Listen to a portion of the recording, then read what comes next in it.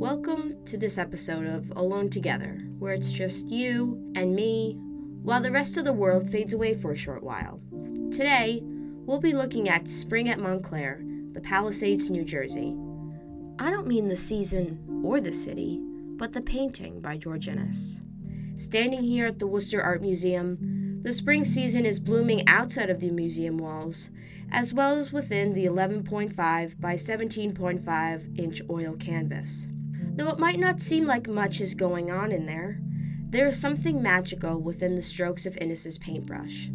All it takes is some imagination, immersing yourself into the landscape as if you yourself were standing on top of those hills, and finding meaning within the grassy and hilly greens, the blue skies above, and the protruding Palisades Ridge in the horizon. Now, grab your rain boots and your allergy medicine, because we are about to smell the roses right here in Spring at Montclair. Stick around. Today's podcast is sponsored by bees. Bees do more than sting. They pollinate and make everything uninhabitable for allergy sufferers. Some bees are adorable little fuzzies like bumblebees, while others are sent straight from hell like wasps or yellow jackets. Bees, because spring is the bee's knees. Welcome back. My name is Caitlin, and I'll be your guide, your Mother Nature of the landscape, if you will, as we explore the layers of history, nature, and beauty of Spring at Montclair. Completed in 1889, Spring at Montclair is one of the lesser-known landscapes by Inness, which makes this piece all the more interesting. For us, it invites the chance to look and observe something different, something unique that got lost in the hundreds of other Inness paintings. Though Spring at Montclair might not be the most flashy or vibrant painting, it possesses an undeniable tranquility. It's calming and peaceful, where the air is not stifling but free and rid of all responsibility. By now, your eyes have probably fallen on the green rolling hills, brown as though saturated with mud from the April rain, or the ridge looming in the distance, watching over the landscape like a protective guardian. Perhaps you have focused on the two white cottages nestled between the corn-husked trees, some still sleeping naked from the chill of the winter air, or the disfigured dark pine tree, curved with age and character. Maybe you haven't noticed all of these things, or maybe you have.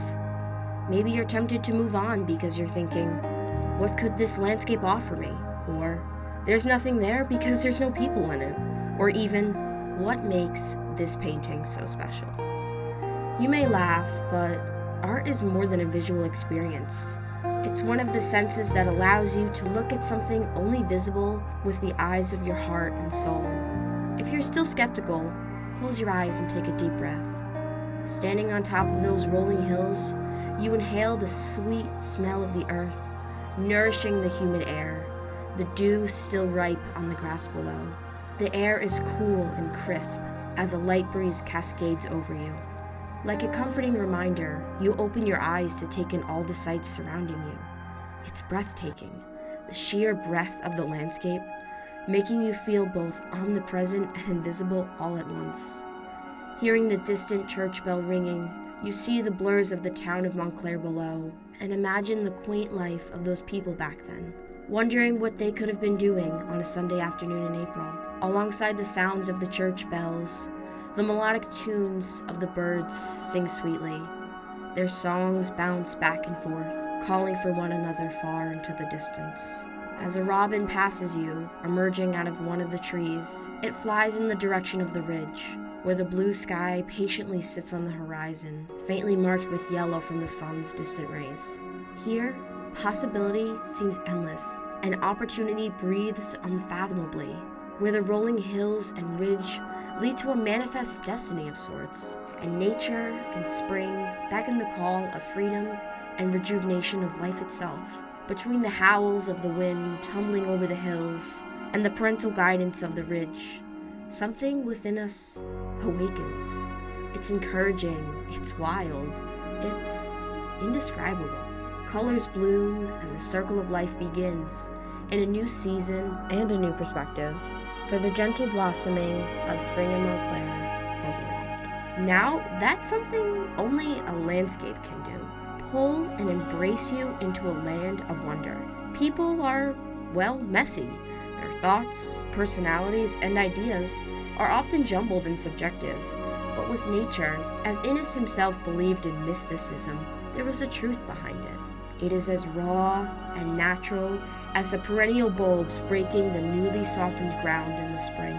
Like the heavens, Innes recognized the inner beauty of nature and sought to capture its spirituality and soulful existence.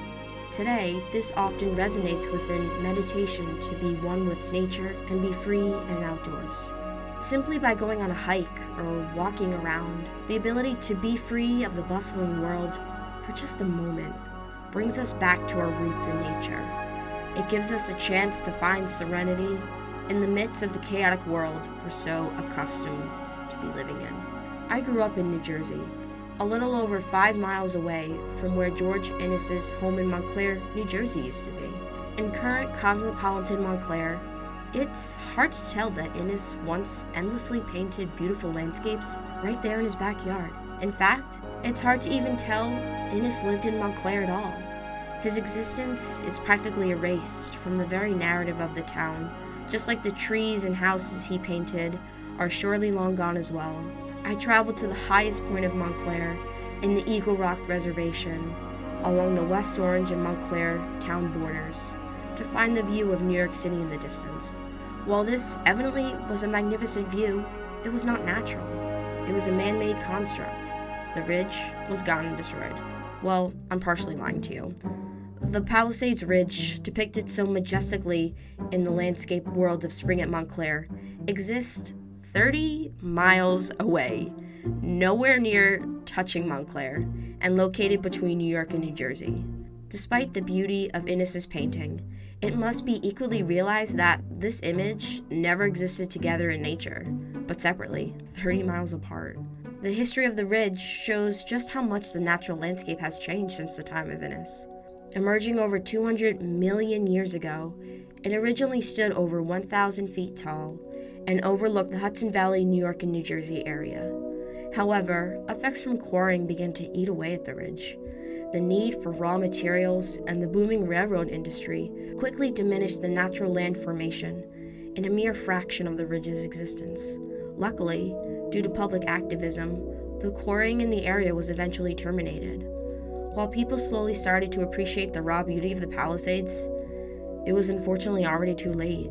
The quarrying appallingly had created enough damage to decrease the ridge's height in half, now standing at only 500 feet, just 11 years after Innes completed the painting in 1889.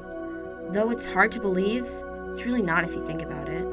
Looking at the landscape painted back in the 1880s, the current cosmopolitanism of Montclair no longer reflects the quaintness and serenity of Spring at Montclair.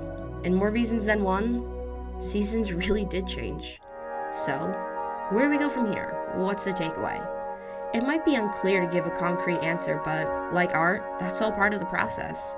What began as a simple landscape turned into an imaginative and sensory journey, and then transcended into a meditation of nature and the self. Though times have certainly changed since Innes painted Spring at Montclair, the beauty of the landscape has not.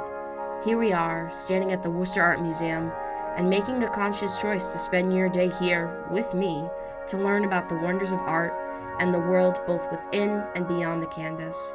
After all, sometimes the best way to see isn't with our eyes, but into the window of our soul. Thank you for joining me on this journey through George Innes' Spring at Montclair. I hope you enjoyed this podcast and the rest of the work created by the Alone Together series. Have a safe trip home or wherever your path takes you next. And be sure to take the time to do what Innes would do. Enjoy spring, nature, and the unique beauty of life itself. Thanks for joining us.